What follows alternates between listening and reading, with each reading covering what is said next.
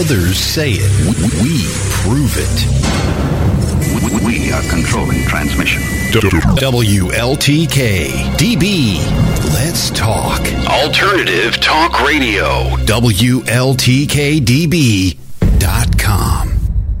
Well, they say that you're a fool. You believe in magic. I'm Paranormal Pete, and I'm on a journey to seek answers to the questions that have crossed all of our minds. What happens to us when we die? Is there an afterlife? I'm a regular guy who discovered the gift of psychic mediumship in my 30s. My passion for history and the unknown have put me right here, right now. My mantra for anything paranormal is, we don't know much and anything is possible. Join me as we find our way through the stories, evidence, and experiences of the paranormal and beyond in search of answers, even if that leads to more questions. Are you with me? Some hocus pocus feeling up inside. Hey everybody, welcome to the Paranormal Pete Show. I think it's episode 16 now. That's awesome. Thanks everyone for following. I'm your host, Pete Orbea. We're on Let's Talk Radio, WLTKDB.com. And there's a lot of great shows throughout the week. So make sure you're following that website for the shows. All the archived shows end up on there as well. So if you miss someone's episode, you can go to the show archives and find it and download it there, or catch it wherever you get your podcast from. All over the place. But welcome to tonight's show. It's March 30th, and we have a beautiful sunset here in Port Gamble. I wish I could show everybody. Lots of great colors, and I can see the water from my house, and so this looks really nice and calm out there after a really nasty Sunday. We had torrential downpours and everything. So anyways, it's a beautiful sunset here. It's a great day. I hope you're having a great day out there. And you guys are stuck with me tonight. John says hello on the Facebook feed. Hey, John.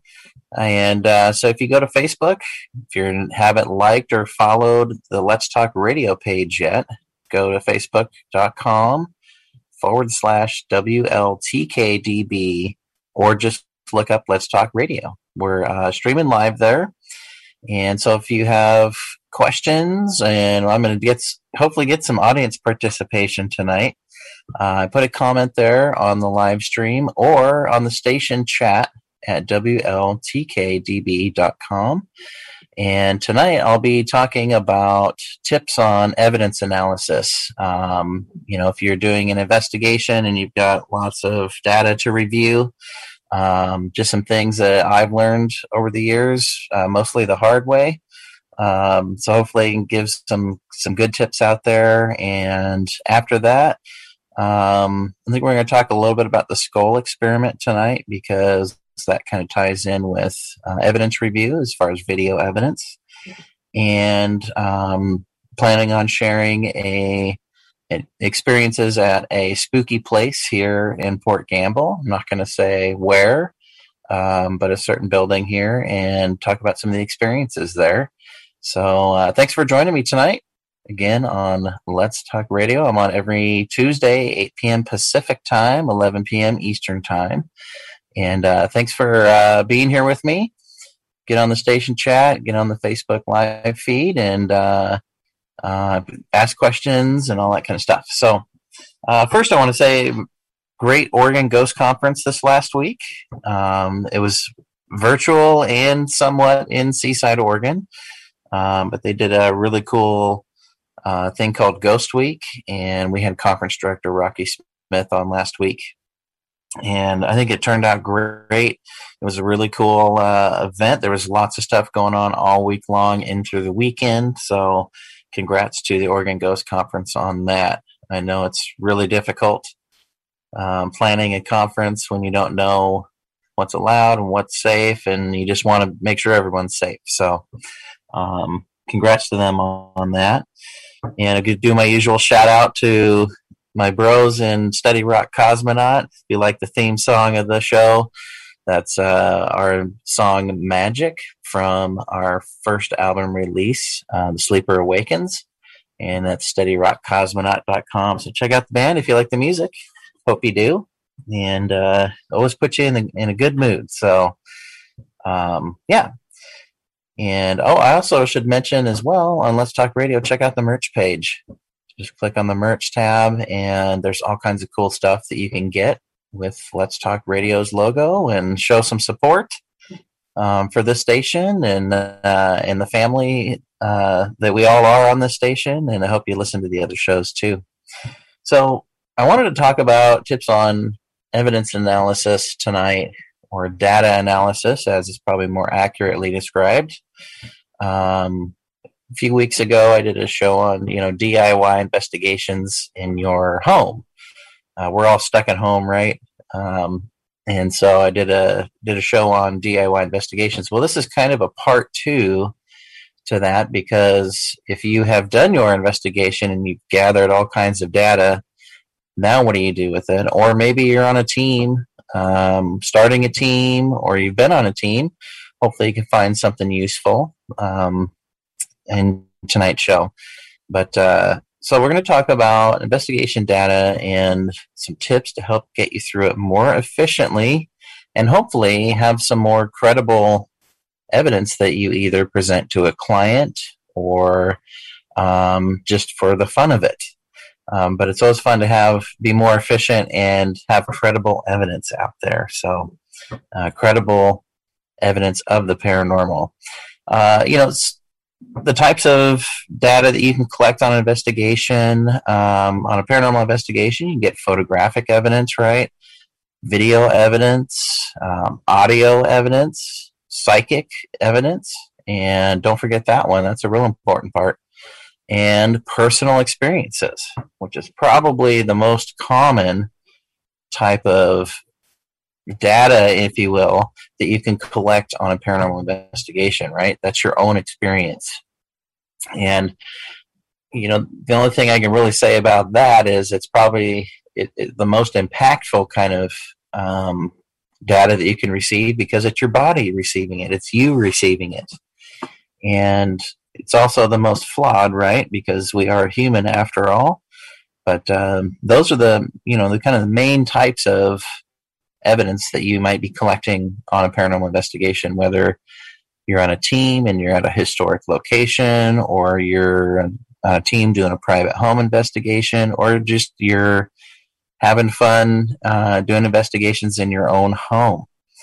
Now, one thing you want to remember when you set out to review all of the data you've collected is evidence does not equal proof. And that was something I learned from some fellow paranormal investigators and researchers, that evidence does not equal proof. And well, if you think about it, that's accurate. So, I mean, did you capture evidence of the paranormal? And let's say you did an audio recording, or is it something that can be proven? Well, I don't know how really we can yet prove an activity that's captured on camera, or how do we prove that? So evidence doesn't necessarily equal proof, but it's evidence of the paranormal or whatever you're investigating, whether it's Bigfoot or UFOs. It's all evidence, right? John on the Facebook feed commented, I was always told to never investigate your own house, your own home. And I mean, that may be good advice in some cases, but it's my opinion. I'm not speaking for anybody else, but it's my own opinion that you can set the rules in your home, or establish some sort of rapport. If you think you have activity going on in your home, try and set the rules. And if you want to investigate, it might just be as simple as one audio recorder and a notepad. So I think that's just my opinion, that would be okay to do. I guess if you don't want to be creeped out in your own house, that's probably not a good idea. And especially if you're not really quite sure what's going on, then maybe talk to other people to get a third party perspective. But I think it's probably okay to investigate your home, and as long as you kind of set your intent with, if there is activity there, you set your intent with those entities, and you can just do your best to be respectful. So that goes a long ways. So I say go for it. If you have a hunch that you shouldn't, follow your hunch. I hope that makes sense. But thanks for the comment there. So, again, evidence does not equal proof, and that's a great way to think about it. And so let's say, you've got an investigation, right?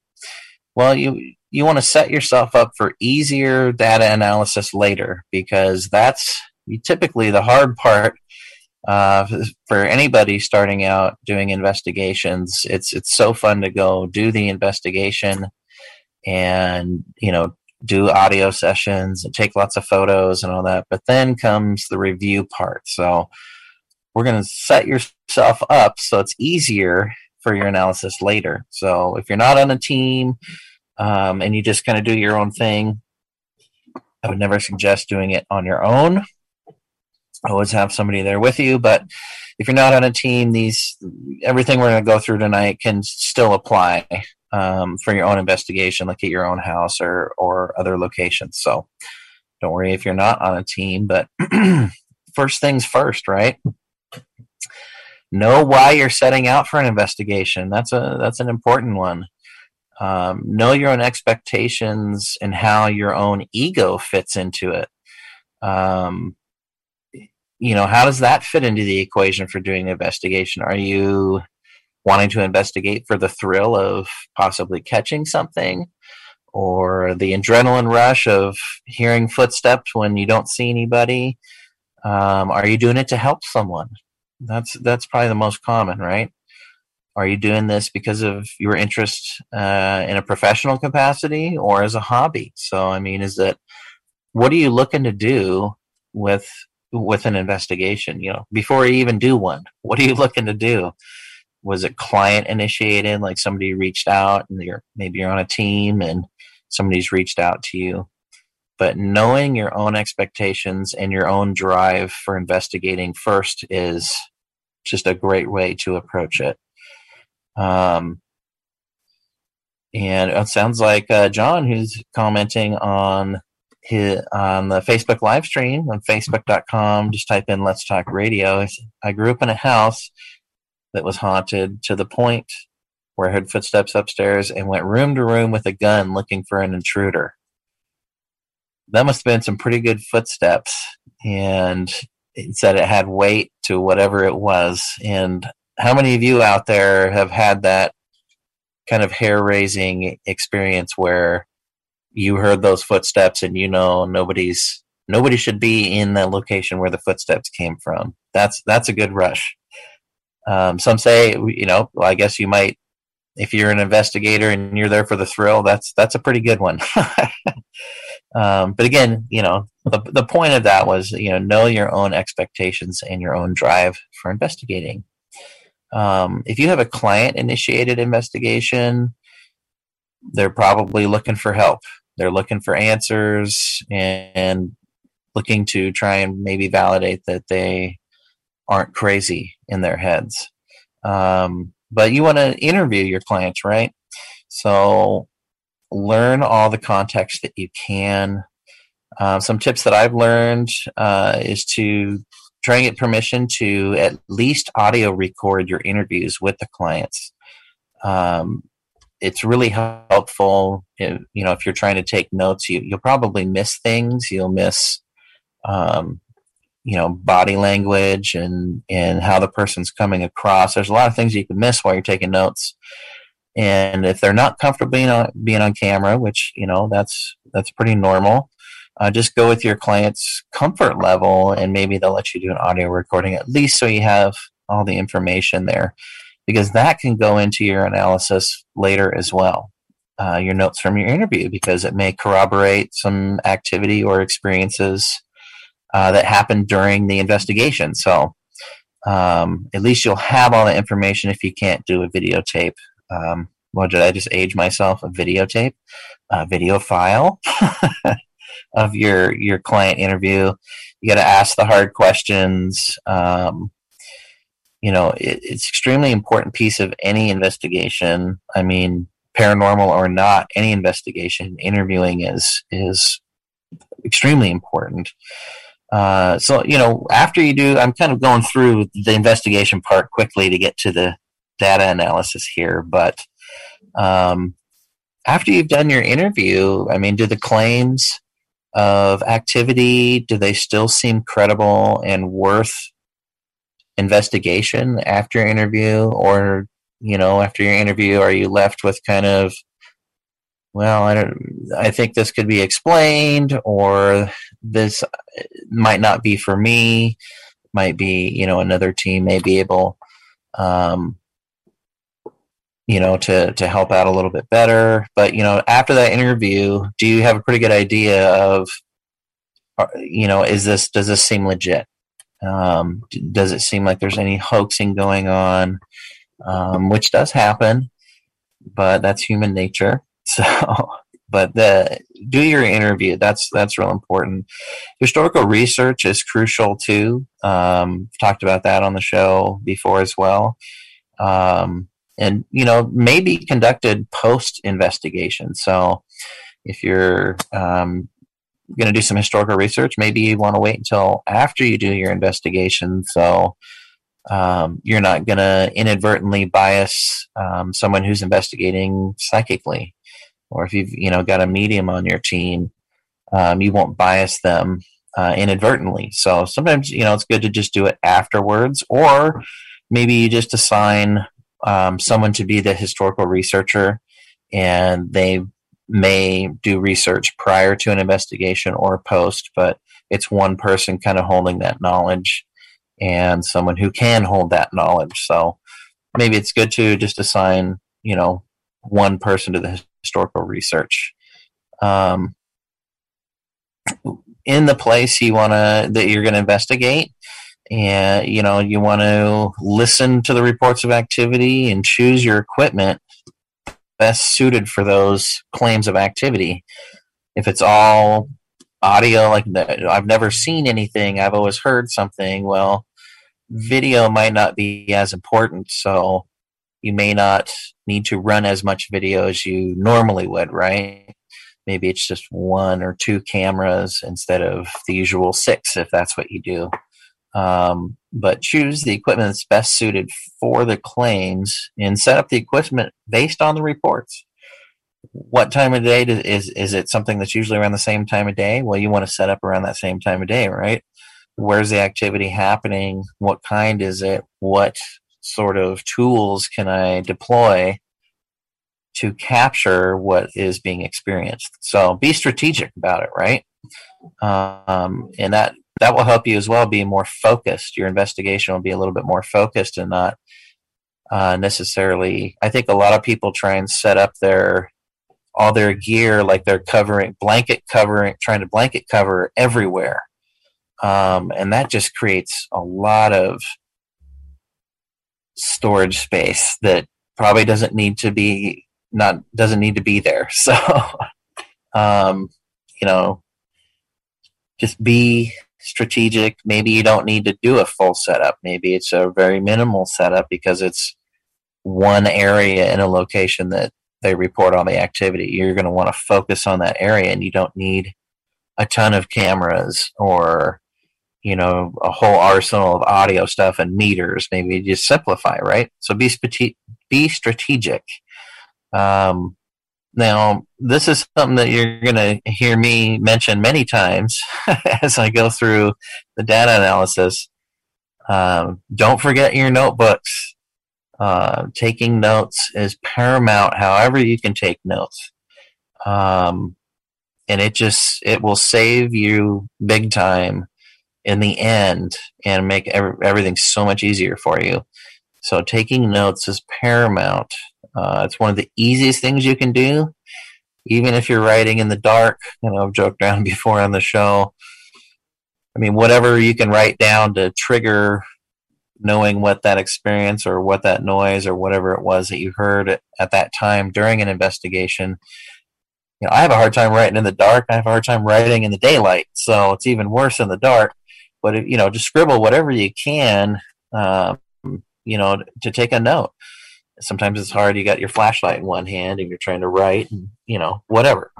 As long as you're taking some sort of notes. If you have a location map, that's really useful.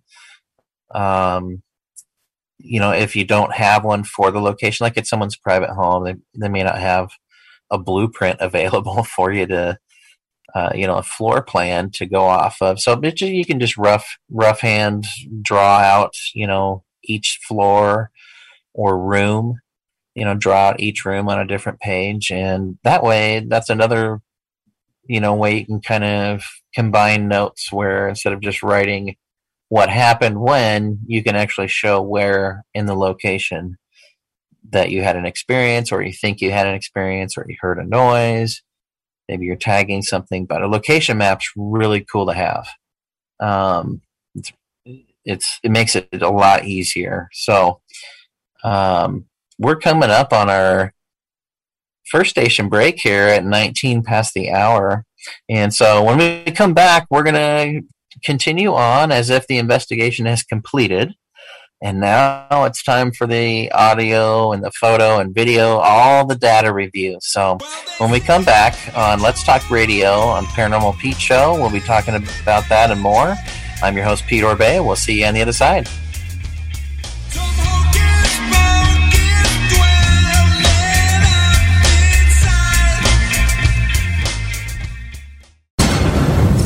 We are controlling transmission. WLTK DB.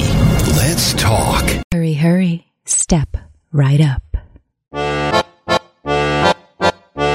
Come, marvel at tales of weird history that prove fiction has nothing on reality. Thrill at stories of strange science, from the utterly mind-bending to the horribly misguided. Chill from true tales of the unexplained, paranormal, and supernatural. All this plus comedy, romance, and variety. It's colossal! It's stupendous! It's your new favorite podcast, a delicious, mysterious tincture called Odd Tonic.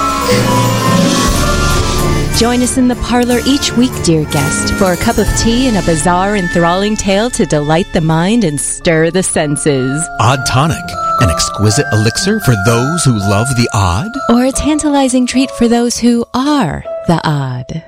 Yes. Odd Tonic is available on your favorite podcast app, YouTube, and at oddtonicsociety.com. Well, they say that you're a fool. You believe in magic.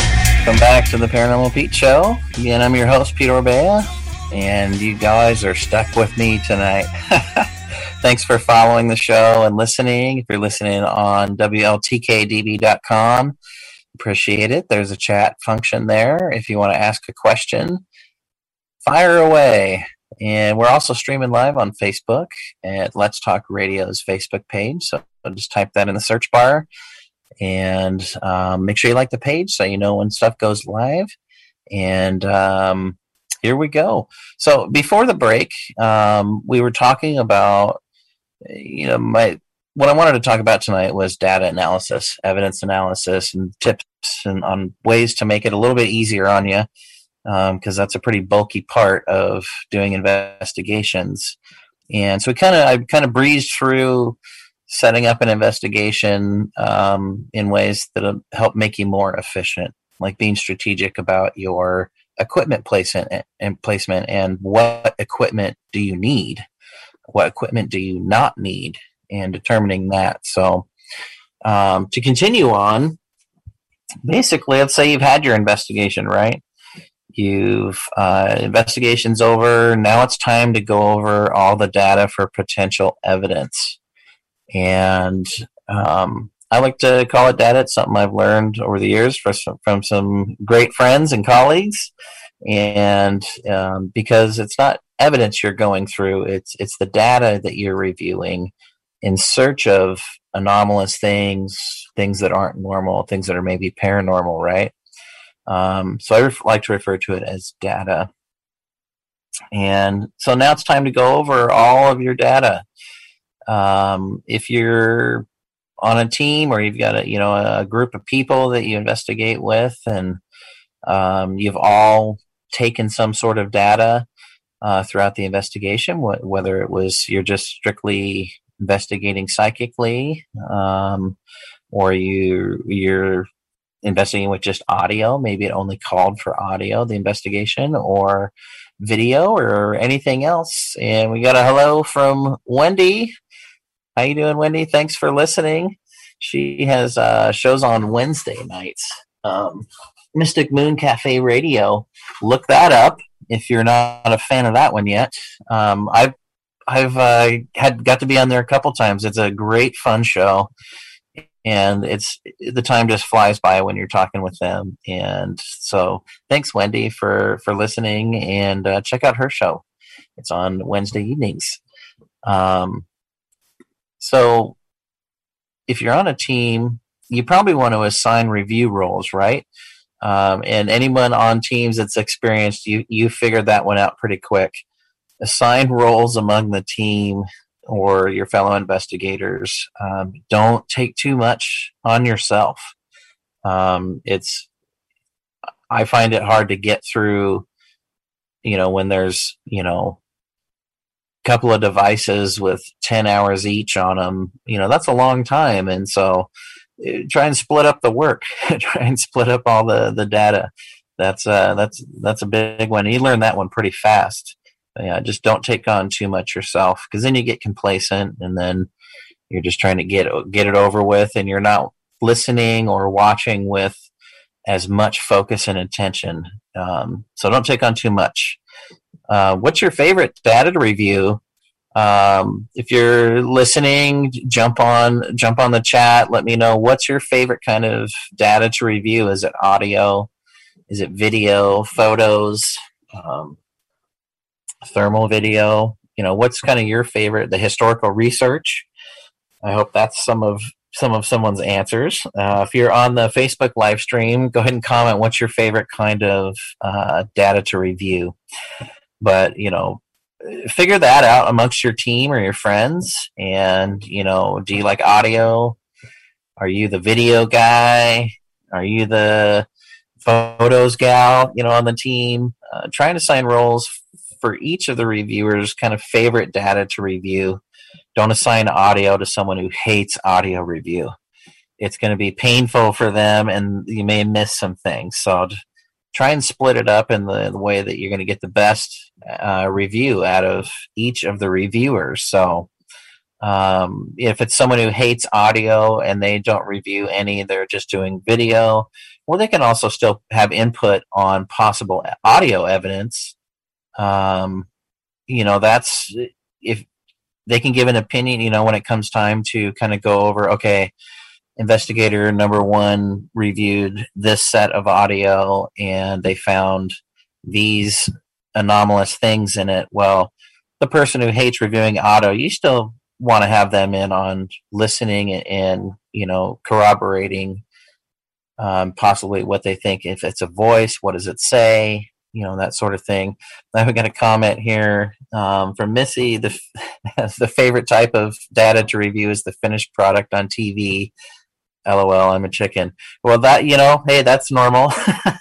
So that's pretty good. Great place to start when you've got all this data, right? You've got video, multiple cameras, you've got multiple sets of audio, lots of photos. The easiest place to start once you've divvied up the work is the notes. So your notes that you've taken throughout the investigation, pre-investigation, your interview with the clients, if it's a client-based investigation, your notes from maybe meeting with the client and listening to their claims, having them show you where most of the activity happens. Take notes during that. That's a great place to start overall with the case, with all of the data there. Start with your notes. This should include all the notes from video monitoring during the investigation, personal notes from all the investigators taken during the investigation, and notes taken by psychic investigators too. So however you divvy up the work, kind of divvy up the notes as well to focus on what you're going to be reviewing. But if you've taken the notes, your life's going to be super, well, I won't say super easy, but a lot easier.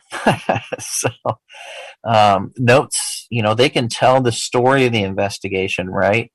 You want to document the investigation as if the person doing the analysis wasn't there. They did not attend the investigation at all, but they'd be able to follow along as if they were there. So if you think about it like that, if you can kind of take that approach, your evidence data review is so much easier. And in some cases, someone may not investigate, but they still do research, and so they may be reviewing some data. And so having notes that are thorough enough that they can kind of get the feel of the investigation just from the notes, you're on a good path there. It's one of the most important things you can have for data review. So taking good notes will save you. That will be a recurring theme, and I'm going to try and beat it into my own head and everybody else's heads. So let's say you've got everything divvied up, right? Your notes are divvied up, and the type of data is divvied up between friends, teammates, whatever it may be. Now let's talk about some of the different kinds of data collected on an investigation. First one we'll talk about is photographic evidence. So there's a lot of crazy photos that you can get. You've probably seen a million crazy photos online on Facebook with supposed paranormal activity. It can be a flawed, it can be flawed like anything else. Like audio can be flawed, personal experiences, meters. Anytime equipment is involved, there's always a chance for an issue or something created by that equipment. So photographic evidence, probably the most common. When I said that photographic evidence, you probably thought of orbs, right? I think probably the most common thing to show up in photos when you think you've got something paranormal, as possible evidence of the paranormal, because they just show up a lot. Well, what could an orb be, right? So if you're reviewing some photos, and depending on the location, maybe you were there at the investigation, you knew what the environment was like. Based on your notes, you can kind of get a sense of what the environment was like. Was it real dusty in there? Did it seem really clean? What was the weather? Marking down what the weather's like. That's an easy one to forget during an investigation, but the atmospheric conditions have a lot to do with how our meters and stuff may read a location as you go through it. So, take those kind of notes into consideration. If you maybe noted that your allergies were really kicking up in this location and you're allergic to, pet dander or dust or, pollen, just straight up pollen, those kind of things could be floating around in the air, right? So if you've noted that, my allergies are going crazy in here, and if you're a person who suffers from allergies like me, that's one benefit. That's one way allergies can help you is, this place might be dusty, or there's possibly cat or dog hair floating around in the air. I'm picking that up, right? So if there's one good thing for allergies, I guess it's paranormal investigating. So, what could an orb be? Well, dust, bugs, hair, human cat, dog, otherwise, a hair that can look really strange on camera. Water droplets in the air. If you've ever taken pictures at the beach, at nighttime, you look like you're surrounded by millions of orbs. So moisture is a big one. Wendy, we had another comment from Wendy. She said her sinus and allergies are very sensitive to barometric pressure changes. And that's, you could take that as on an investigation too, as the environment's changing. If you kind of know that about your own body and how your body reacts to certain things, that's a good way to tell, hey, and you could note that down. It seems, I'm getting pressure changes in here because my allergies are going crazy, whatever it might be. So with orbs, there's so many things that it could be. In a photo, it's hard to verify or validate, an orb photo. What I usually will ask somebody is, if somebody sends me a photo and it's got some orbs in it, what looks like orbs, is I'll ask, did you see them with your eyes? And to me, that's kind of a differentiator between it most likely just being hair or a bug or dust. If you don't see anything, if you're in the dark investigating and you're not seeing any lights, but they're showing up on your camera, that's probably most likely something in that environment, right? But maybe if you're in the dark and you're seeing lights move around, balls of light with your eyes, well, that kind of goes under personal experience. But if you were able to take a photo and also captured what you had as a personal experience, that's two different, types of media that you've collected data on that corroborate each other. You have a personal experience and a photo, right? So you can break a lot of hearts with orbs. A lot of people can be disappointed that find out it's probably just, or maybe it's a piece of a spider web hanging in the air, blowing in the air, that it's not a ghost. But so I usually, look at your notes. If you have orb photos during an investigation, and at that same time, yourself or other investigators are noting, they're having, strange feelings. They start to see these lights move around the room. Well, okay, then that corroborates each other and then lends more credibility to that being an anomalous sort of encounter, which is really cool. So orb photos can turn out to be cool if it's the right circumstances. Now I've had orbs in photos and the person said, well, I vacuumed that morning, when I took the picture at night, but I vacuumed in the morning. Well, that could leave, when you vacuum your house, that kicks a lot of stuff up in the air. I don't mean to gross anybody out, but it does. And that stuff can, hang around in the air for hours. So even if you vacuumed in the morning, that could be still hanging around in the air. So, and I'll say as well, if anybody wants to go on the Facebook live stream, on Facebook, Let's Talk Radio's page on the live stream, and post, I don't know if you can on a live stream, but if you can post, maybe you've got a really cool orb photo or strange thing in a photo, go ahead and post it there, and I will describe it to the listening audience, and we can kind of talk about it a little bit. So feel free to post any up there on the live stream. So we kind of went over some ways you could explain orb photos. Okay.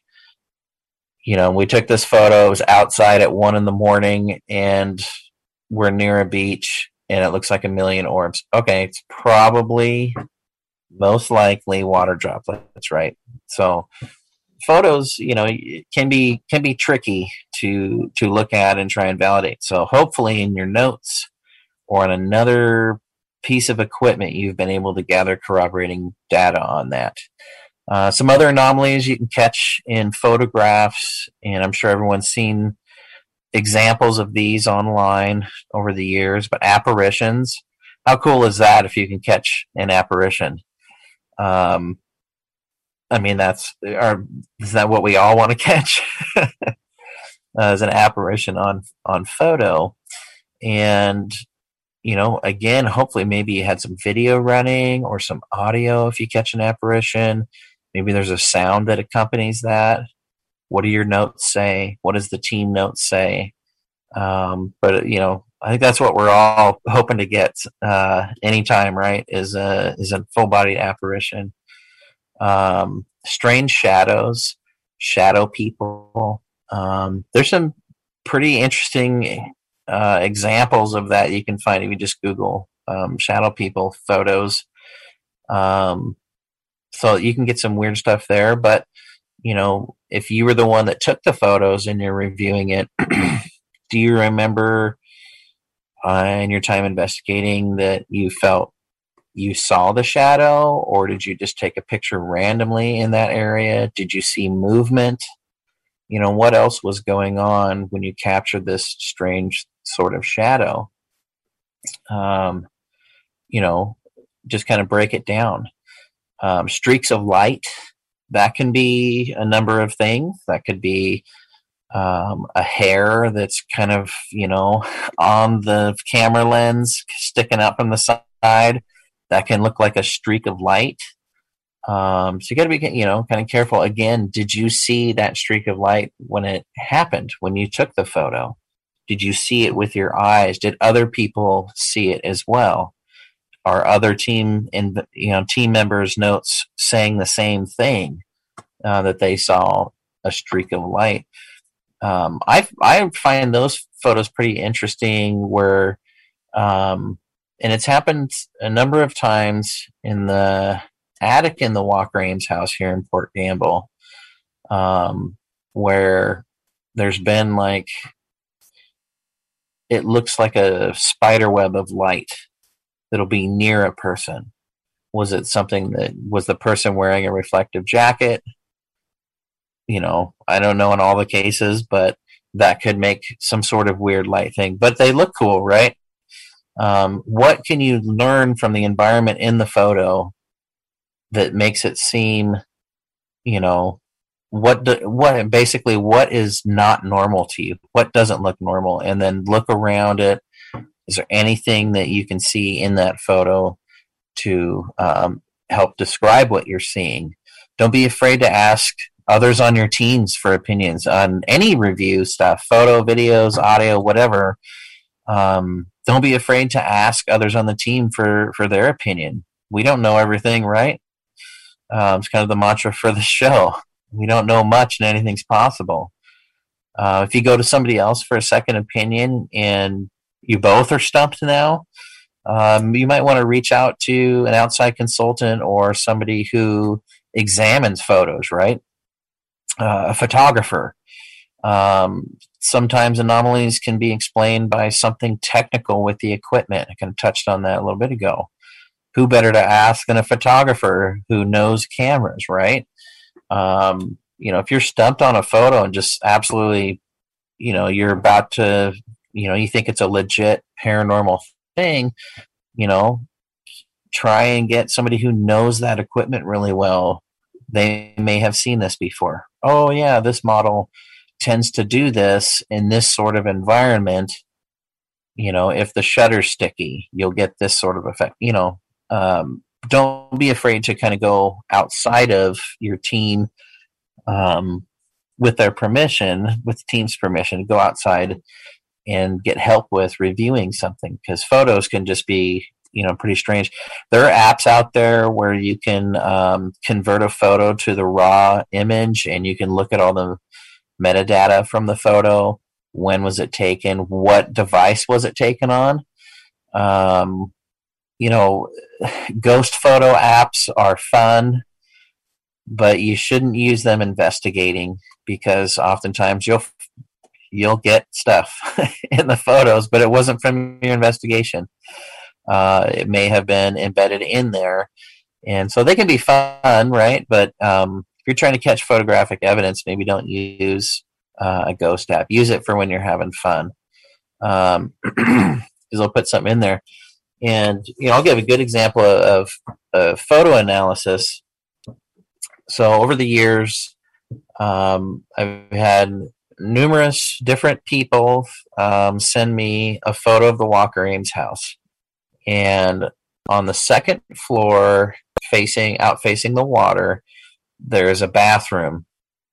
And most people take photos of the house from down below the house, kind of looking back up at it. So this window's on the second story on the front corner of the house. And if you've seen The Grudge, a lot of people have, you know what I'm talking about. It looks like the thing from The Grudge, the girl from The Grudge, in this second story window. And it's always the same window. And it can be really creepy looking. And the first couple of times somebody had sent me a photo of that saying, I think I caught something, I was like, I got the creeps. Yeah. But I noticed that it was the same thing showing up in this photo. And it was always when it was taken from down below the house, looking back up at the house. And I was able to reproduce that photo by taking one and figured out that in the fall and winter, when all the leaves fall off the trees, there's big maple trees right next to, and elm trees right next to the Walker Ames house, big elm trees. And the branches on the old lead glass windows on a gray day creates this pareidolia in this window that looks like the girl from The Grudge. So, I was able to actually go out and reproduce that. Now, you're not going to be able to do that for every investigation, especially if it's someone home and they don't want you to be over there all the time looking for ghosts at their house. You may not be able to go to that location and recreate it, but I kind of started to look at the environment because multiple people were sending me basically the same photo, and started to look at the environment and where's reflections and what's the environment outside like. And like I said, fall, winter, and when the branches are bare and it's gray skies. And it creates this really weird pareidolia. So that's one example of kind of going through a strange photo. But again, going back to orbs, the most common thing in photos, did the investigators see it with their eyes, and could they see it moving around as it shows on the photo or the video file? So I don't know. Orbs are tricky. So if you get orbs in your photo, think about it first before you get real excited. The next kind of evidence data review might be video, right? So we just talked about photographic. Well, if you've got cameras, you've got some video files to go through, and video files can be big and large video files. But it can be a lot easier than audio. If you're more impatient, video is probably good for you. You can watch things at double speed if you want to. So you can get through it much faster than you can with audio. But again, it's easier when you have notes from your investigation. If you've got a DVR system or you've set up multiple cameras, and you've got kind of during the investigation, you've got kind of like a headquarters, a home base table where you can monitor all the cameras that are running if you're running a DVR system. And you have a person there taking notes on anything they see or anything they hear any other investigators say. They're noting it down.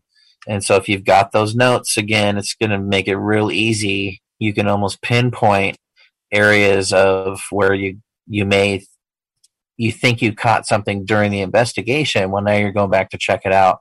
You have an exact time that you can go to and check that out. Time stamping, when you're taking your notes, writing the time down, time of day, and then maybe the time in the file on the video feed, and then that way you can easily find it later.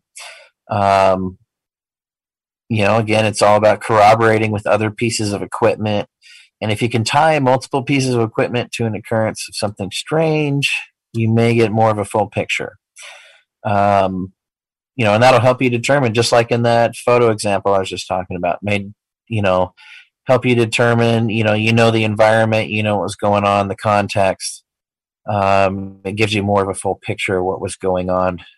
And maybe you can determine a little easier, I think that was paranormal, or it was just normal. DVR systems, for teens, great for consolidating the data. Plus, you could set up a great monitoring live through the investigation, for note taking and monitoring. If you've got the physical space and the digital storage space to handle large files, DVR systems are great. I'm not really a video guy myself. I just have a full spectrum GoPro that I use for photos and videos, and I like to keep it simple. But DVR systems, if you're covering a location and you need multiple cameras, it's definitely the way to go. As I briefly mentioned, you can review video at various speeds, which totally speeds up the process of going through it, right? Try not to review more than 2 video files at one time, because you'll probably miss something. So if you're, going to be reviewing DVR footage and you have the opportunity to have multiple cameras that you're reviewing at once, try not to do more than 2, because you're probably going to miss something because you're looking at the wrong screen. You're looking at the wrong camera.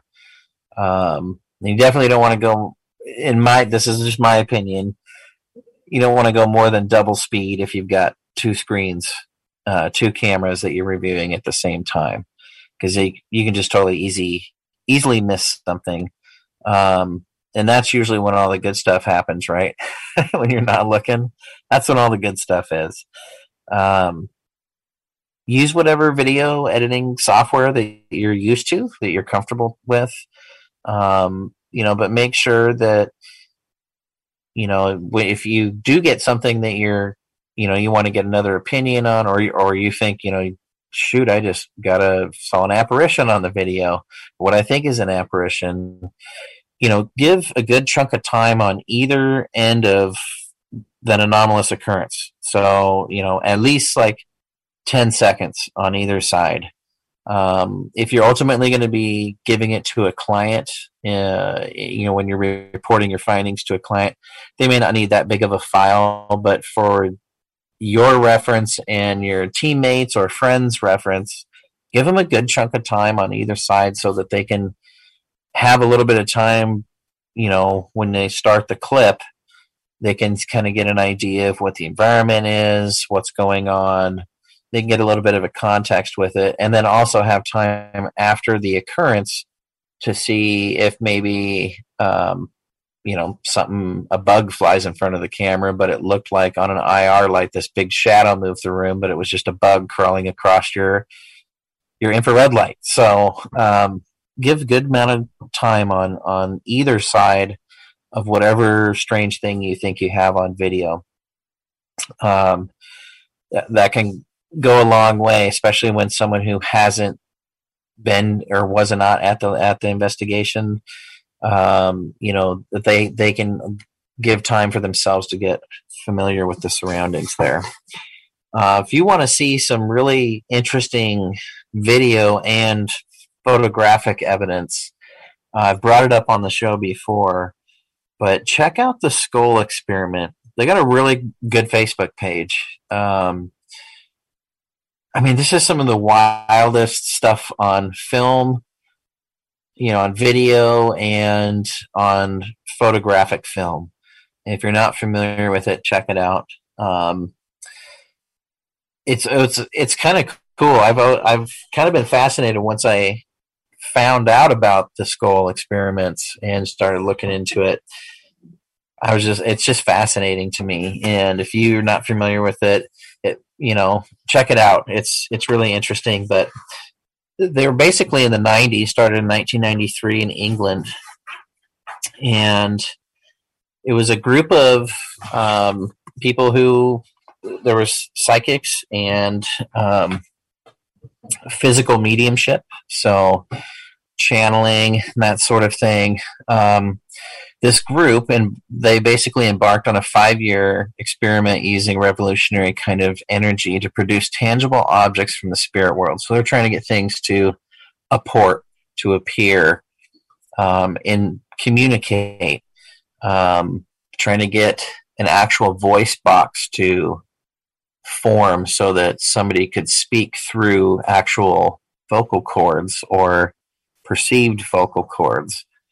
It's really interesting. The goal of it was to produce not just one tangible object, but such a huge number and variety that scientists would have to sit up and take notice. So they did tons of these sessions, and it was comprised of 2 couples, and they operated completely independently of the spiritualist movement or any other organization.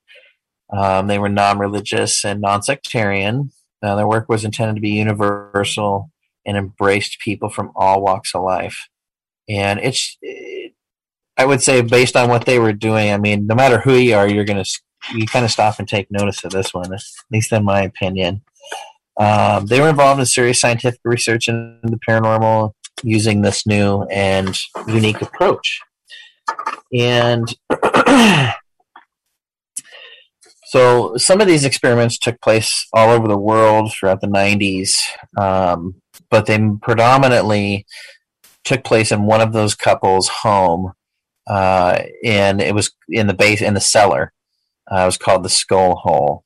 And the sessions that they would do would generally last for 2 to 2.5 hours, depending on the experiments. And they would do experiments simultaneously. They do multiple experiments. The cool thing is the Society for Psychical Research, they observed and studied and conducted their own experiments during the skull experiments. So live, they participated in these experiments, and a lot of the stuff left them baffled. They performed audio, photographic, and video experiments all in the same month and even during the same session. So they would do multiple kinds of experiments. The best known evidence gathered was photographic evidence. And so check this out. Go to their Facebook page, and that might be in a website still. I think it was called skullexperiment.com. But they would have these images of faces or people, like the whole person, what looked like outer space. There would be images of landmarks around the world, like the pyramids.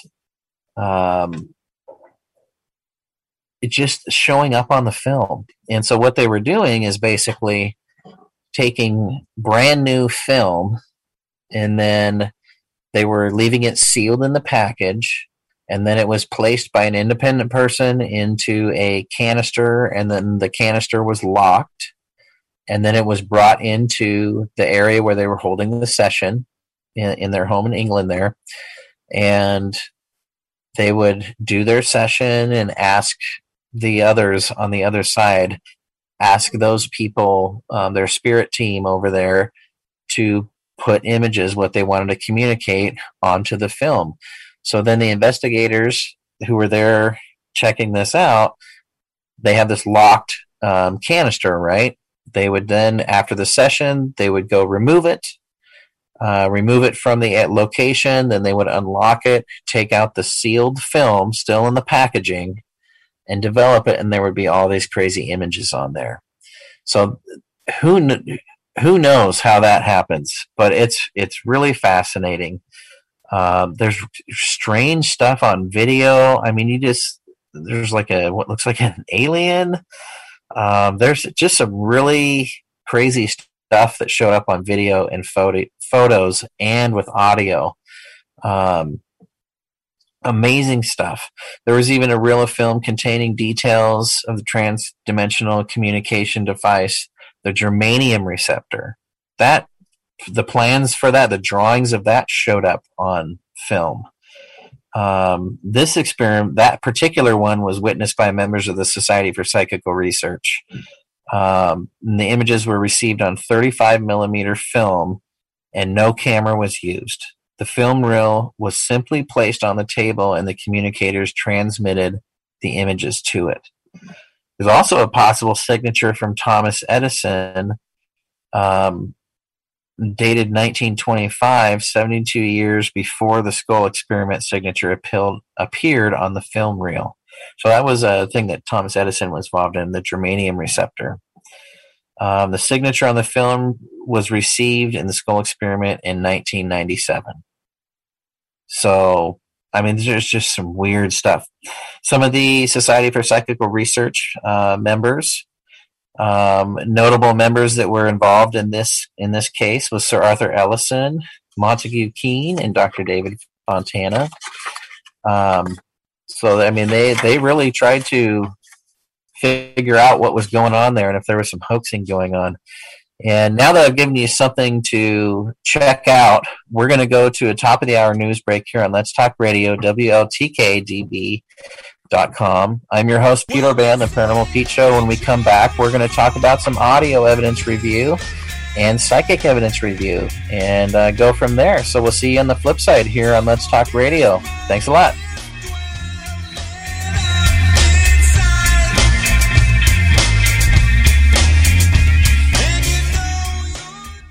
We didn't invent great sound. We perfected it. We are controlling transmission. WLTK DB. Let's talk. Alternative Talk Radio. WLTKDB.com. The report is not true. I'm Lisa Lacera, Fox News. That's what Florida Republican Congressman Matt Gaetz is saying about a New York Times story that claims he's being investigated by the Justice Department for a relationship with a 17-year-old girl. Gaetz says he and his family are the targets of an extortion plot, and federal authorities know about it. I am demanding that the Department of Justice and the FBI release the audio recordings that were made under their supervision and at their direction, which will prove my innocence. On Fox's Tucker Carlson tonight, Gaetz claims a former Justice Department employee is behind the plot.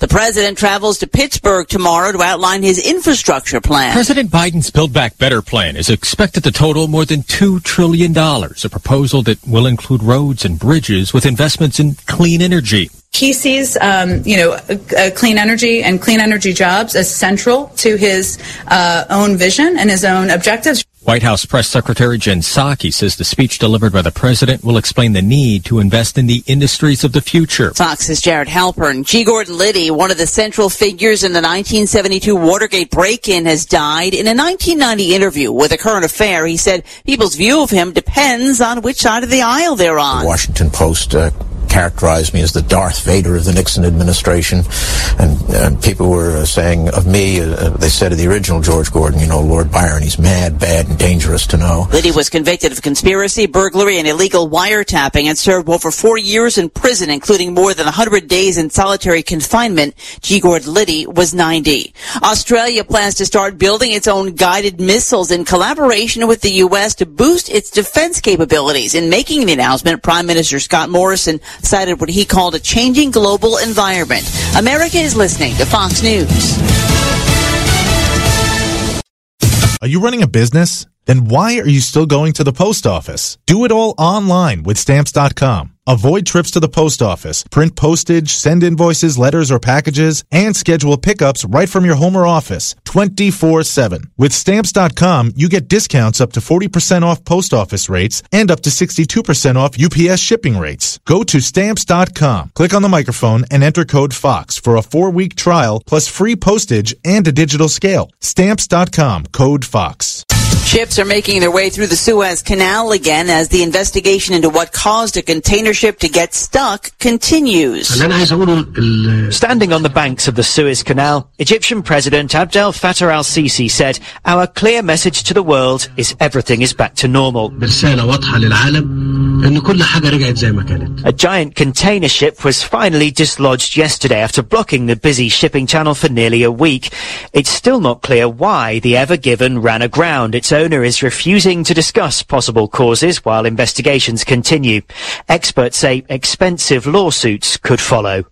In London, Simon Owen, Fox News. The pandemic has forced major companies to rethink offices. JP Morgan, PricewaterhouseCoopers, and Salesforce are among major companies canceling office space because they plan for more employees to work remotely at least part of the time. The Wall Street Journal says JP Morgan is trying to sublet office space in Lower Manhattan. PricewaterhouseCoopers and Yelp have also listed space in New York for sublease. Salesforce has listed space for rent in one of its San Francisco buildings. Office rents for more expensive space declined around 13% nationwide over the past year. Ginny Cosola, Fox News. The first private SpaceX flight has filled its last open seats with a scientist who's also a teacher and a data engineer whose college friend won the spot but gave him the prize. The teacher, Cyan Proctor from Arizona, and Chris Zembrowski, a former Air Force missile man from Washington State, will join flight sponsor Jared Isaacman and another passenger for a 3-day orbit this fall. Isaacman is the CEO of a credit card processing company in Pennsylvania. He's paying for the flight while also raising money for St. Jude Children's Hospital. I'm Lisa Lacera, and this is Fox News. Well, they sing that you're a fool. You believe in magic. Some hocus pocus. I'm your host, Pete Orbea. We're at the top of the 5 minutes past the second hour here. If you're listening on the East Coast, it's really late there. And I hope you're finding this interesting and creepy as it gets really late night there. And then, again, it shows on every Tuesday, 8 p.m. to 10 p.m. Pacific, and that's 11 p.m. Eastern. And just give a shout out to the station here and station producer and manager Todd Bates in his show Haunted Voices. I just want to give him a shout out. He does a great work and puts on a really good radio station here. So check out all the shows at WLTKDB.com. There's a lot of great stuff throughout the whole week. So before the top of the hour break here, I was talking about the skull experiment and mentioned some of the notable members of the Society for Psychical Research that were involved in doing their own experiments and trying to look for trickery and hoaxing of the skull experiments. And that was Sir Arthur Ellison, Montague Keen, and Dr. David Fontana were some of the leading investigators on that. And in 1999, they published their findings. So I kind of want to circle back to that. In 1999, they published their findings of the skull experiment in the official Society for Psychical Research proceedings. Their conclusion was the events in the skull experiments cannot be explained by known scientific laws or trickery. How cool is that? So I wanted to give you guys some example of some photo and video that's just stumped everybody. Even the SPR. They were even bringing in professional magicians to observe the sessions, and they all even concluded that there was no trickery that they could witness. So they had professional people who do illusions and trickery come in, and they couldn't find anything. So the skull experiment is a good example of some photographic and video data that is evidence, and it stumps everybody. So from a psychic standpoint, I think they were legit having things come through and communicate. So it's super interesting. So anyways, look up the skull experiment and careful where you don't go down the rabbit hole, right? I had a comment here. I will drop a link for that experiment afterwards. I can't really do that while I'm on here, so I can do that. But they have a Facebook page. Just search the skull experiment on Facebook, and you can check out. It's a really cool Facebook page. So that was some photographic and video evidence, right? We were talking about. Now we're going to talk about audio review, which is ding, ding, ding. It's my favorite. I love doing audio review. I'm more of an audio kind of person, playing music and all that kind of stuff. So you're welcome, Wendy. Thanks for watching. And also mention, if you're listening out there, not on the Facebook stream, hop on the station chat. And if you've got a really strange piece of evidence on an investigation before, if you can briefly summarize it, put it on the chat or on the Facebook live stream, and we'll talk about it. For listeners on the Facebook page, it's Skull, SCOLE, Skull Experiment, SCOLE. So yeah, check that out. So audio, I bet that's a lot of people's favorite, right? How many out there could agree with that? You can comment on the chat or on the Facebook live stream. But I just like reviewing audio. Other than personal experiences, audio is probably the most common type of thing where evidence will show up. The common type of data that evidence will show up on. At least in my opinion, especially here in Port Gamble, there's tons of strange audio things that happen out here, especially in the Walker Ames house. When you have an audio file, and I mentioned this before, but I'll say it again. If you're going to be running audio during an investigation, go ahead and turn it on when you're going into the building. And so maybe you start outside and you can give some atmospheric conditions when you start your session, along with your timestamp saying what time, where are you at, where are you about to enter. And then if possible, leave your audio running the entire time, whether you set it down or carry it around with you. Try and leave it running the whole time until you're done and leaving, because so many times you break down all your equipment and you turn all your recorders off, and before you leave the location, you hear a voice, or you hear footsteps, or you hear a whistle or something, right? How many people out there have had that happen? I'll raise my hand to that. Numerous times. So when you're going to be running audio, try and run it the entire time you're at the location. You just never know. You never know when someone's going to come through because they think you're not listening, and then something may try and speak, and it comes through as an EVP and you don't hear it. So you just don't know. But your audio file, remember how I was talking about with the notes, that your notes should tell the story of the investigation. So if somebody was to review your notes, they could follow along and get a sense of what the investigation was like.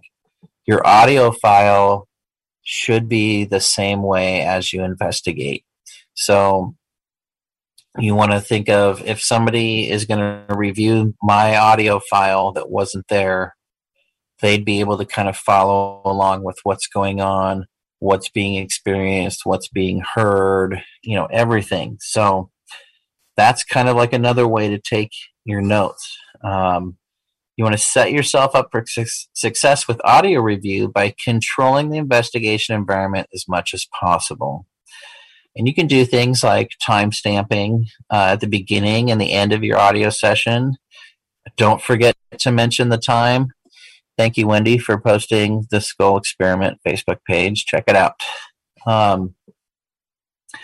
Timestamp. Don't forget to do timestamping throughout the investigation. It's just helpful. Anytime you experience something that you think might be paranormal, something that's not normal, mention the time when you say it. Say what you heard. Say what you saw. Say what you felt.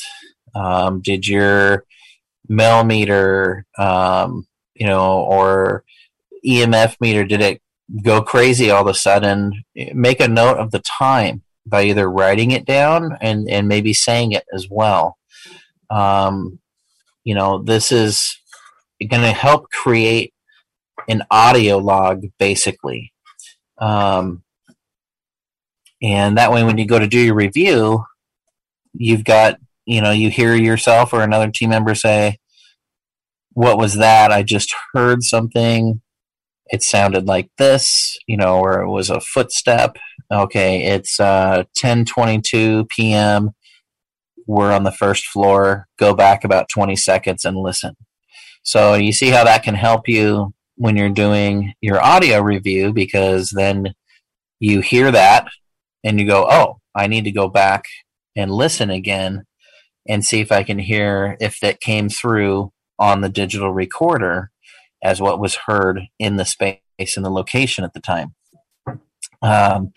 Time stamping and stuff can help with video analysis and corroborating the experienced activity. So again, trying to get multiple pieces of equipment to corroborate some sort of occurrence, right? So maybe something was on video that's notated down at 10:22 p.m., for example, and in your audio at 10:22 p.m., there's footsteps or an unexplained voice that doesn't belong to any of the investigators, and then something happened on video too. Well, that makes it more interesting and more credible as something that could be paranormal, because you're using multiple pieces of equipment. If you have more than one piece of equipment that's picked up on something, I think as my friend Michael White said when he was on the show, that if it leaves you with more questions, that's the right way. So, but again, time stamping throughout your investigation is going to be real helpful. How many people have been investigating and you're holding flashlights and meters? Well, how do you expect to take notes, right? I keep saying, you guys need to take notes. But if your hands are full with equipment, well, you can't really take notes, right? Or maybe say you have really bad handwriting and you should have been a doctor. Keep an audio log going throughout the entire investigation. So it can be the same as taking notes, but much easier and quicker to just speak what you experienced or you heard or you saw. So it's if you do this with time stamping, each time you think something happened, whether it's paranormal or not, you may know if something happened, or you'll get a vocal cue from yourself or another team member on your audio file to go back and listen. So that goes back to hey, go back 20 seconds, listen for this, I heard this.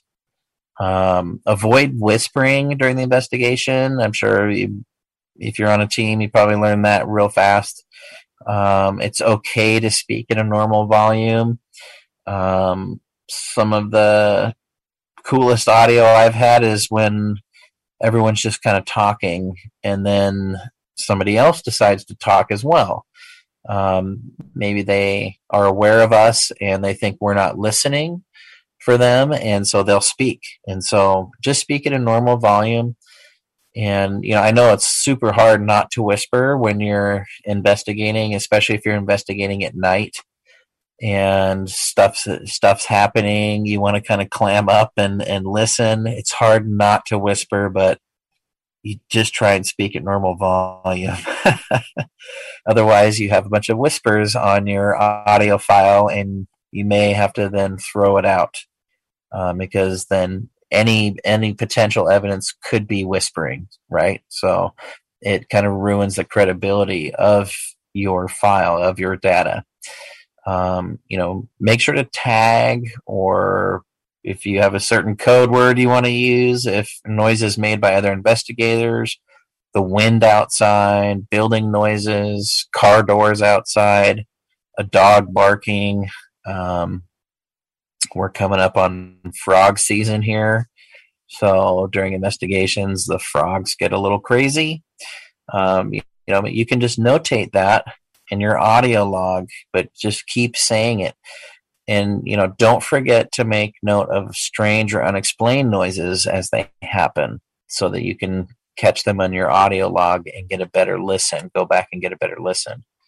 And then, check the video notes if you have video notes. Is there anything else around that same time? Check it out. But audio's one of my favorite. Audacity is a free program that works great for audio review. Adobe has some nice stuff too. If you don't want to spend the money, Audacity's a great way to start. And again, if you have clips of something, try and give a good chunk of time when you're clipping out a piece of audio that you're not sure about or you think is an EVP or a direct voice or disembodied voice. Leave a good chunk so you can hear,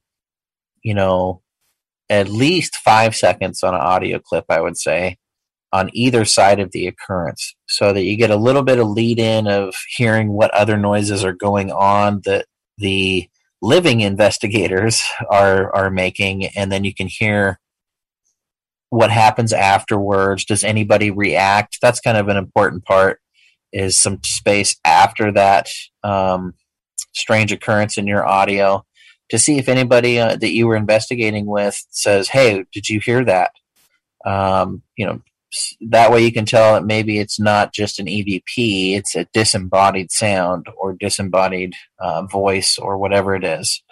So give some time on either end if you're clipping that out. And that helps if you're working with the client, like a private home investigation, and it gives them a little bit of context too, that they can then pick out easier what you think is strange.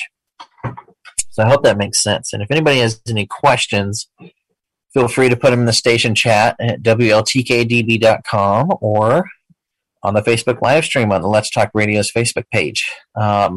So we just went through audio, which is my favorite.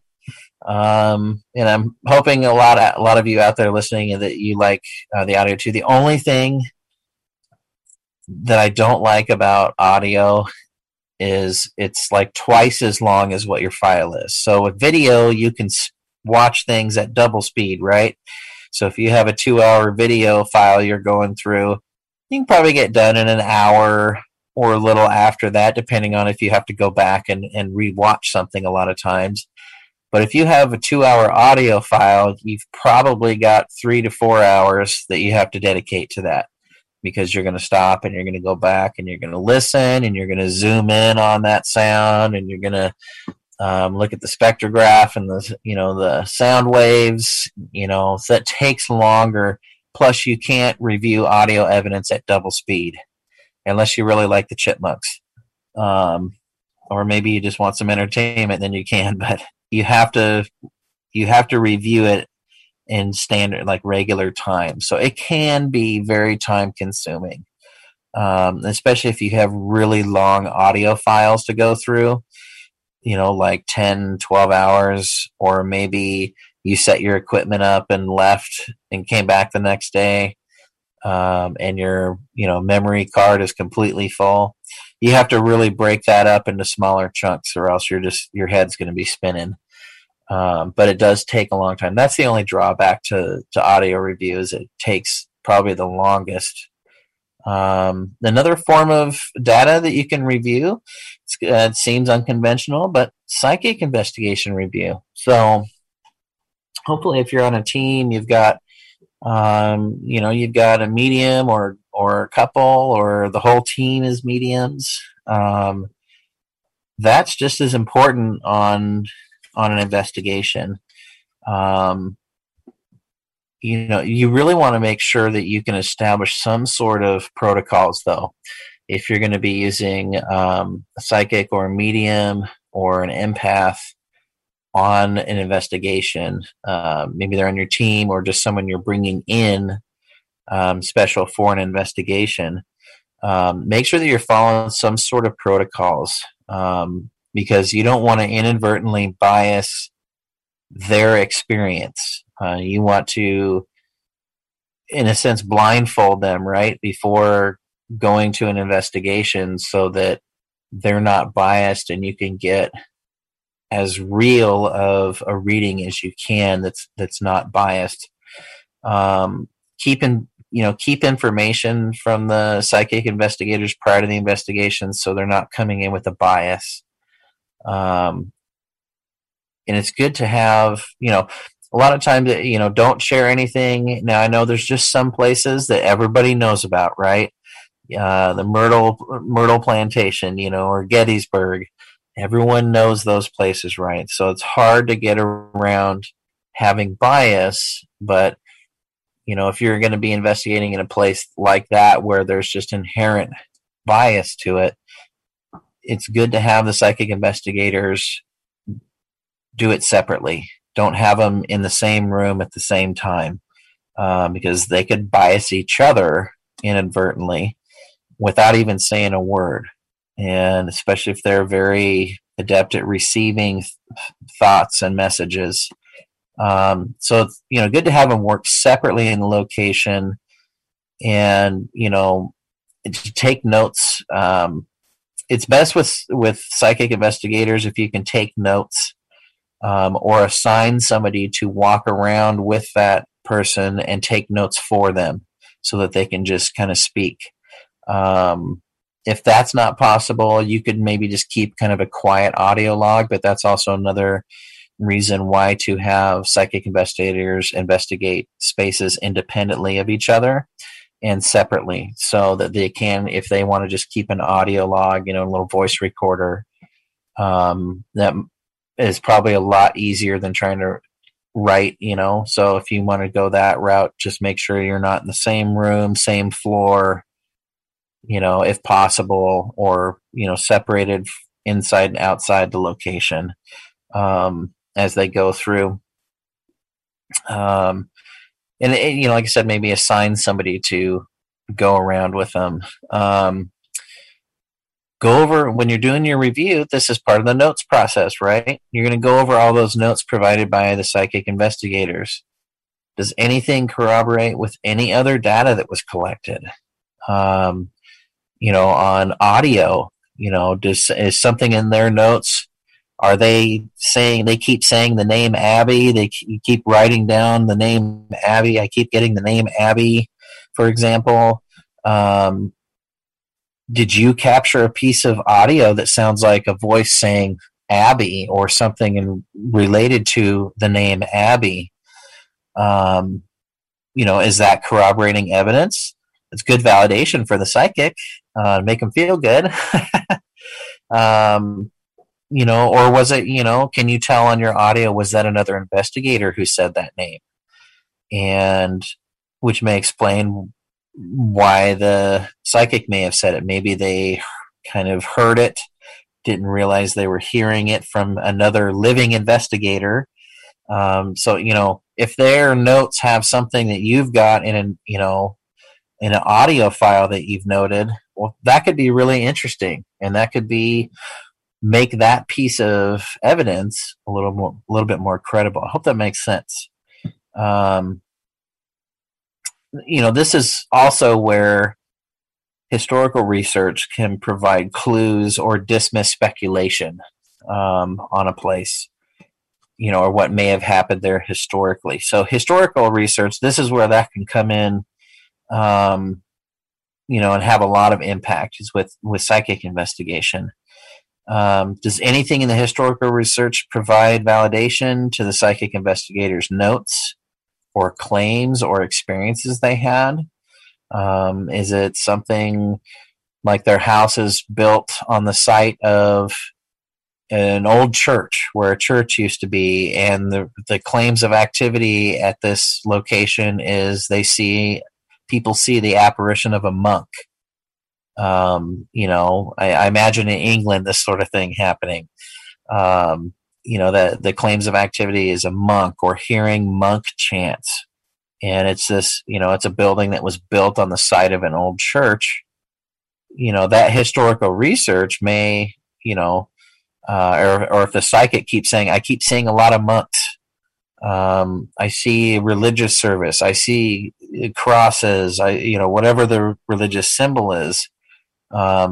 If you have that historical research to say, well, originally this site was a church, that's great validation for the psychic investigator. And does that also corroborate again with your audio or anything in your video or the claims of activity, the personal experiences? So it can kind of all tie, the historical research can kind of tie everything together in a more understandable way. And it's really good for the psychic investigator to get that kind of validation. It helps with their own trust level. Now, I don't know about everybody else, but trusting yourself is a struggle when you're investigating psychically, and to get validation like that, it kind of reinforces your work that you're doing and how you go about your work. And it also helps build trust with the other team members or other teams or just other people in the field. It helps build trust that you're trying to investigate credibly and reporting things in a credible way. So, don't forget the psychic investigation piece of your data, because that is another set of data. It's just not a normal, conventional, scientific set of data, but it is data nonetheless. Another really important part with your data analysis and review is labeling. Common sense, right? Well, it's you gotta know, you gotta remember it. Taking notes and labeling all of your data and evidence clearly can be really helpful. Again, we're on that theme of taking notes, audio, writing them down, whatever it is, but having those notes to back everything up. And when you label a piece of video or audio, or even a photo as well, you want to have, and this is in your file name. So when you've gone through and you've picked pieces of audio out, so a couple sections of video, whatever it is, you want to label your file in the best way you can. That's going to be the most efficient for later use. And so you want to have the date on there. You want to have the location. You want to maybe include the time. If makes it a really long file name, that's a little more optional, but it's good to have that on there. Because it just further specifies that particular file. You want to name whatever it is you think is going on, whether, if it's an audio piece, what do you think it says? Label it that. If it's a piece of video, what is it you're seeing? Label it like bright orange light, flashing red light, whatever it looks like, floating ball of light, large orb. You want to label it as specific as you can to what you are seeing. And so, for example, for like a piece of audio, I would put the date it was taken, so like 03/30/2021, and then audio Sony, I would put whatever audio device that this was picked up on, especially if you have multiple audio devices. I would put the name of the recorder that was used, and then the location. So then in my example, I have I would put EVP, disembodied, ghost box, to kind of start it. What device? So mine would be a Sony. The location, the Walker Ames house, and then get out. Let's say that's what I think the audio says. Get out. And then lastly, the time, 7:43 p.m., let's say. So you want to be real clear on your labeling. So if I just took that file, audio Sony Walker Ames house, I could even put first floor parlor, get out, 7:43 p.m. When I send that to another team member for further review, it's labeled and it can be easily found, especially once your data starts to pile up. It can be easily found. So labeling is, super important. If you've got a ton of data to go through, thorough labeling will make it so much easier to go back and ultimately present your findings to your client if it's a client-based investigation. It also makes it easier for your clients to know what the file is. So if you're going to be turning this, potential evidence over to a client, make it super clear on your labeling of the file. And then that way they know what it is right when they're looking at it. They don't have to try, if you've given them, 10 audio files, they don't have to click through each one. Was it this one? No, it wasn't that one. It was this one file. No, it wasn't that file. It just makes it a lot easier for your clients. And in turn, it's easier in your archives as well to go find something if you needed to go find a piece of evidence. So, a piece of audio because you caught another similar thing on another investigation. You want to compare it. Well, if you label it specifically, that can save you in the long run. But if it's a client investigation, it's nice and important for the ease of the client too. So labeling is a good one. And then reporting your evidence. So now that you've done your investigation, you've collected all the data you're going to get from this particular investigation, you've reviewed all your parts of it. Well, how do you report it? And so some things you do again is be prepared and be organized with putting everything together. Put all the video together, put all the audio together. Labeling again, being prepared, having everything labeled very specifically and user friendly. We'll just say user friendly, but organize all the evidence for ease of the sharing. Before you share with clients, get second opinions on anything you think is evidence with your fellow investigators on your team. Maybe it's team leaders or case managers, outside consultants, other teams, other friends that you may have, other colleagues that you work with. Get second opinions on things, especially with audio when it's hard to tell what's being said. Make sure everybody on your team's in it, at least you want to be as close to all in agreement as to what they think the sound is before you present it to a client. So get those second opinions prior to reporting it.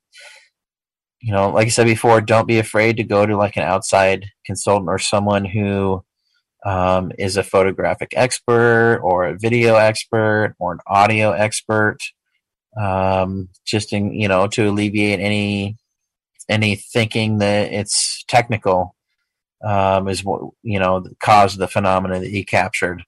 So don't be afraid to go outside and get that. You want to write a written summary of evidence for your clients. So make it easy, summarize everything. You may also provide, if relevant to your findings, a summary of the investigation notes. So you can include that in your summary, or as supplemental to your summary is investigation notes.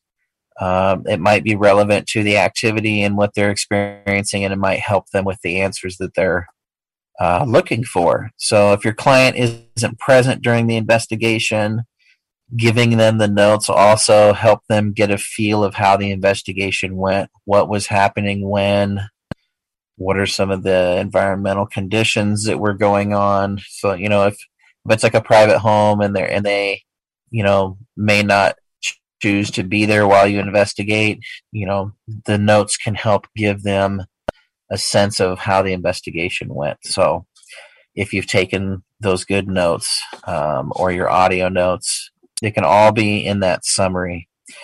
I know, right? Again, with the note taking.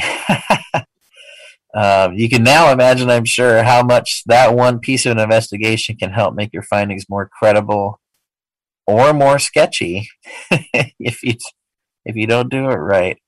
But and then when you're gonna report your findings to a client, make sure they've got the copies that are sufficient for them, for that they can watch or listen to on their own devices. So make sure it's not a specific file type that not everything will run. Make sure it's real easy. And a big one here is after you've got your analysis done and you've reported the clients, boy, don't we all want to share it with everybody, right? We all want to share that crazy evidence we got, that crazy sound we got, the voice, the picture. Just make sure you have permission before sharing anything publicly, whether it's paranormal or not, or could be construed as paranormal. Just make sure you get permission. You want to keep confidential and trust with your clients, but if you've investigated a public location, a historic site, something like that, just make sure you have permission from those places before you just go start sharing your cool evidence that you gathered during your investigation. So get that permission. So that's my tips on your data analysis and setting up yourself for success, so it's not such an overbearing part of investigating. A lot of people, like I mentioned in the beginning of the show, it's so exciting to get into investigating and super exciting to go to the locations and maybe have some experiences, and then the real work starts, and that's the data review and the analysis of that data. Is it paranormal? Is it not? Can we prove it's something else? That's the hard part of all of it. So I hope these tips will be helpful in some way. But just if there's one thing, what's the theme? You all said it now. I heard you. Note taking, right? So, just get used to it. If you're an investigator and you don't take notes, try it out, and I think you'll find your data review will be so much more efficient and succinct to where you'll enjoy it if you don't enjoy it already. I think maybe paranormal investigators might be gluttons for punishment, to go collect, all that data and then have to go through it. So just remember your notes, and always remember to be respectful when investigating, no matter where you're at. Try and be respectful, and you might get more credible evidence. You might get more than you normally would if you go in with respect and get that back from what you're investigating. So just always remember that. Well, we're getting closer here to the end of the show, but so I wanted to talk about a couple of places here in Port Gamble, and one of the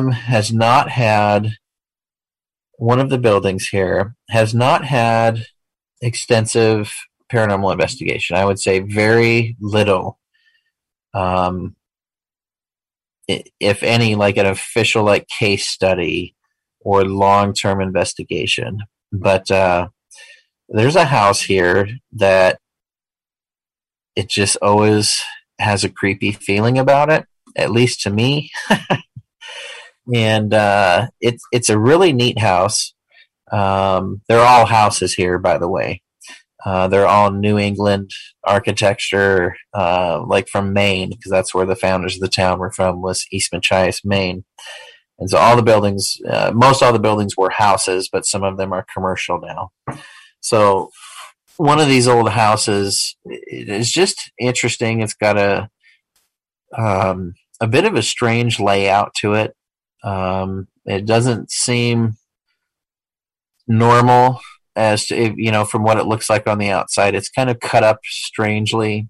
And so it's just an interesting location, but the times that I have been in there, and been able to go in, every room feels like there's just EMF like crazy in it. And if you're sensitive to EMF and you, for example, anybody out there, if you ever stood under power lines or near a substation, that's how your body feels. EMF is how you felt standing near the power lines, right? So I felt like in most every room in this location that we'd walk into, that it felt like there was a presence like in every room. And when you would walk in, it was not a welcoming presence either. And even with trying to go in with respect, it was just felt unwelcoming. And you would walk into a room, and it just felt like right in the middle of the room, there's something standing there looking at you. You can't see it. You just know it. You just feel it, that sort of thing. Just real uneasy and all kinds of butterflies shooting through your stomach.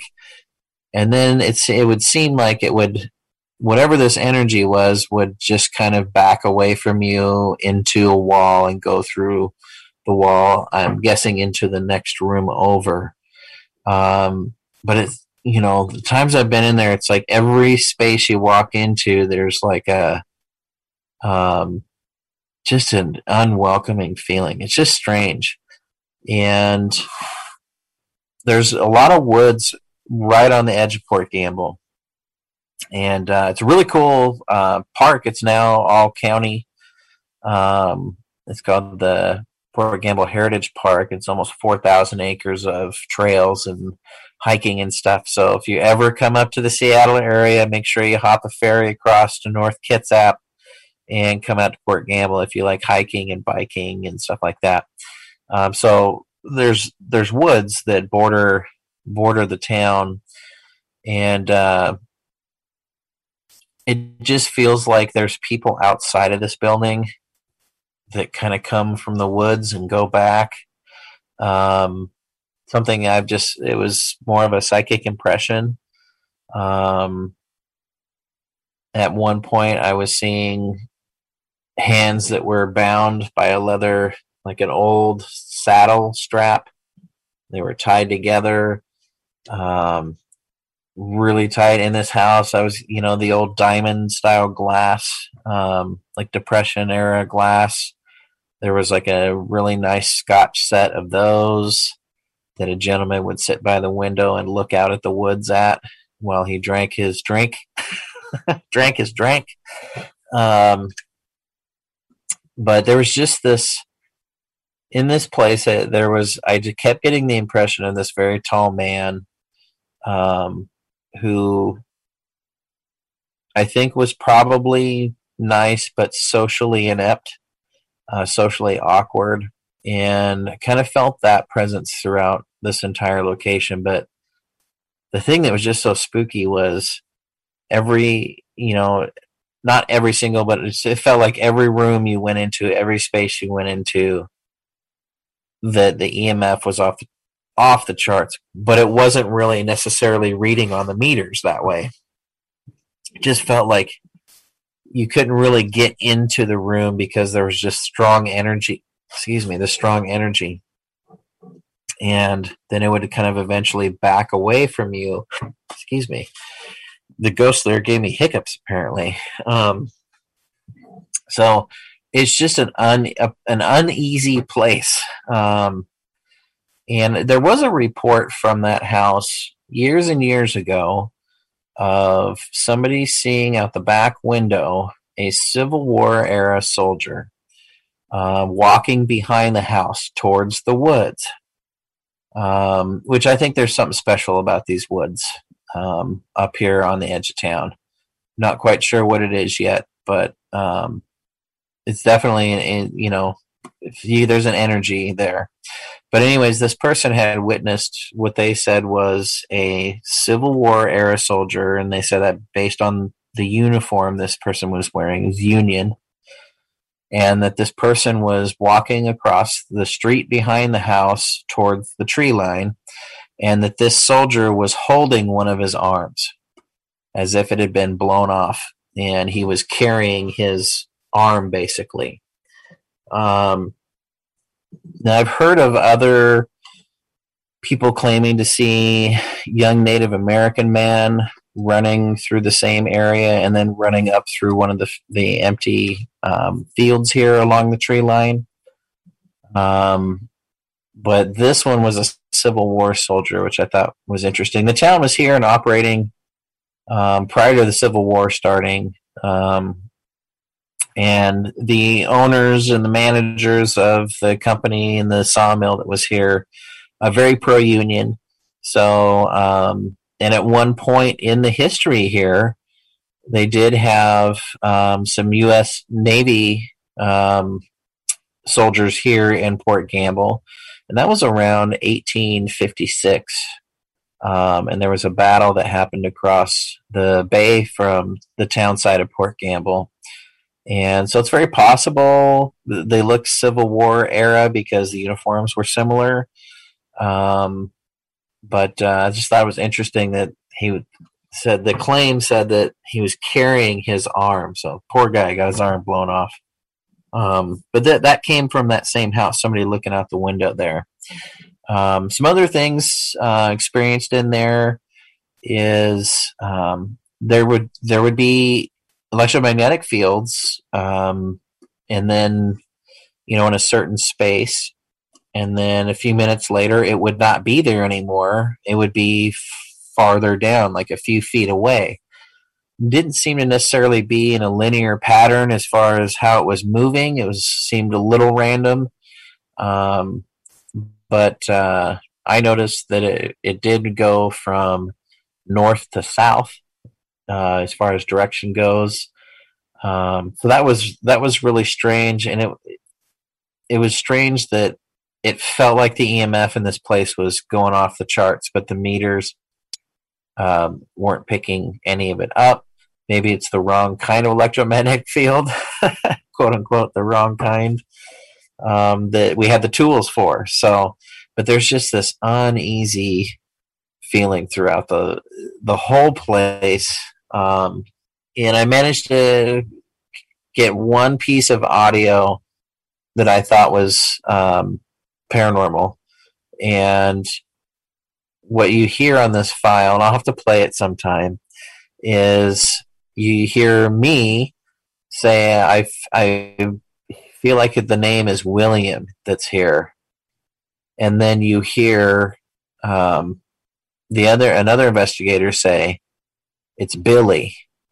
And I had to go back and listen to it a bunch of times and we did not hear this when it happened, so it's an EVP, is you hear me say, I think the name is William that's here, Bill.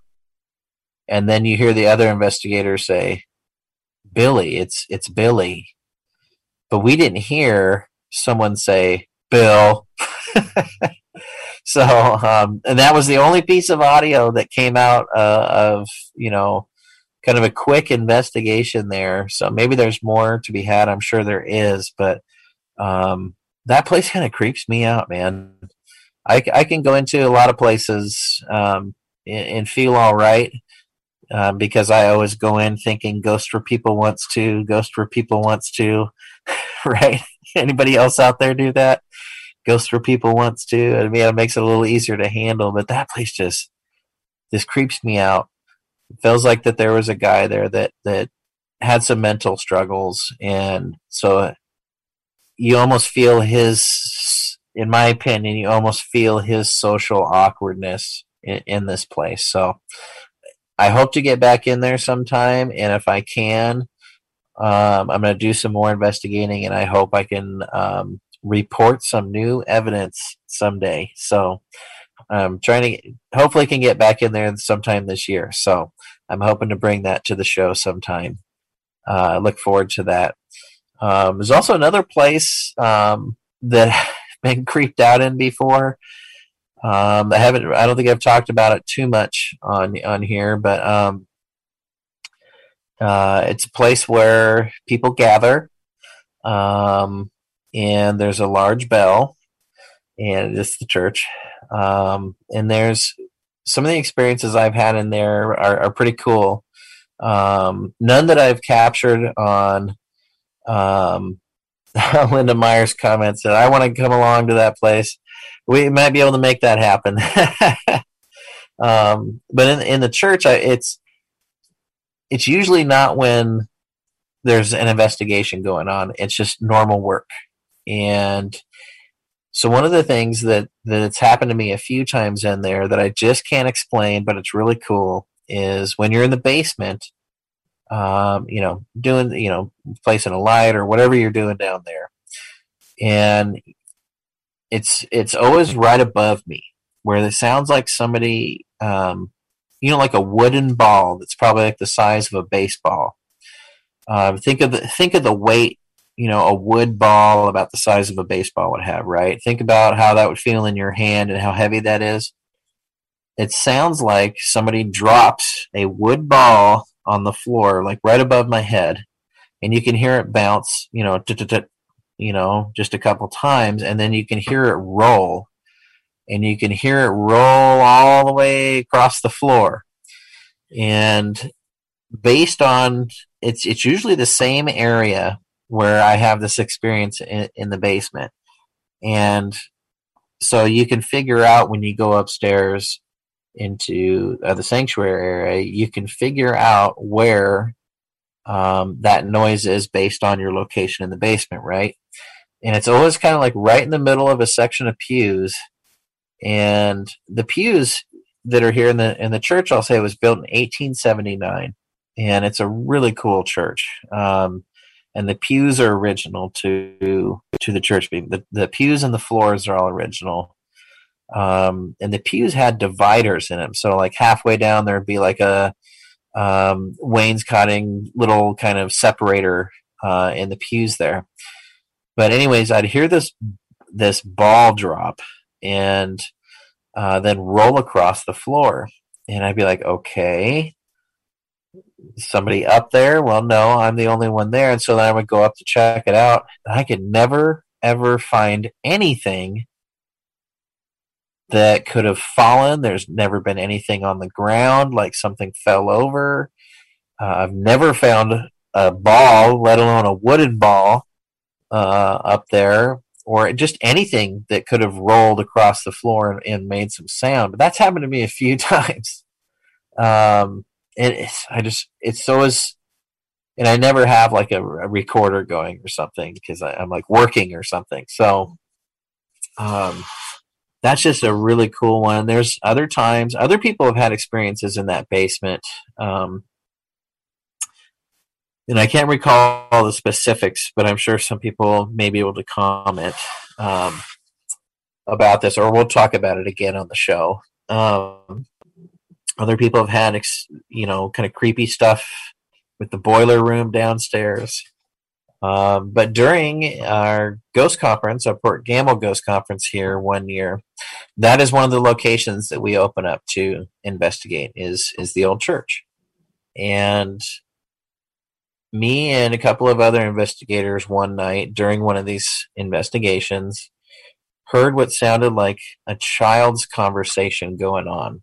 And I did not have audio going because I was bouncing around between locations and knew I wasn't going to have the time to go through all the audio.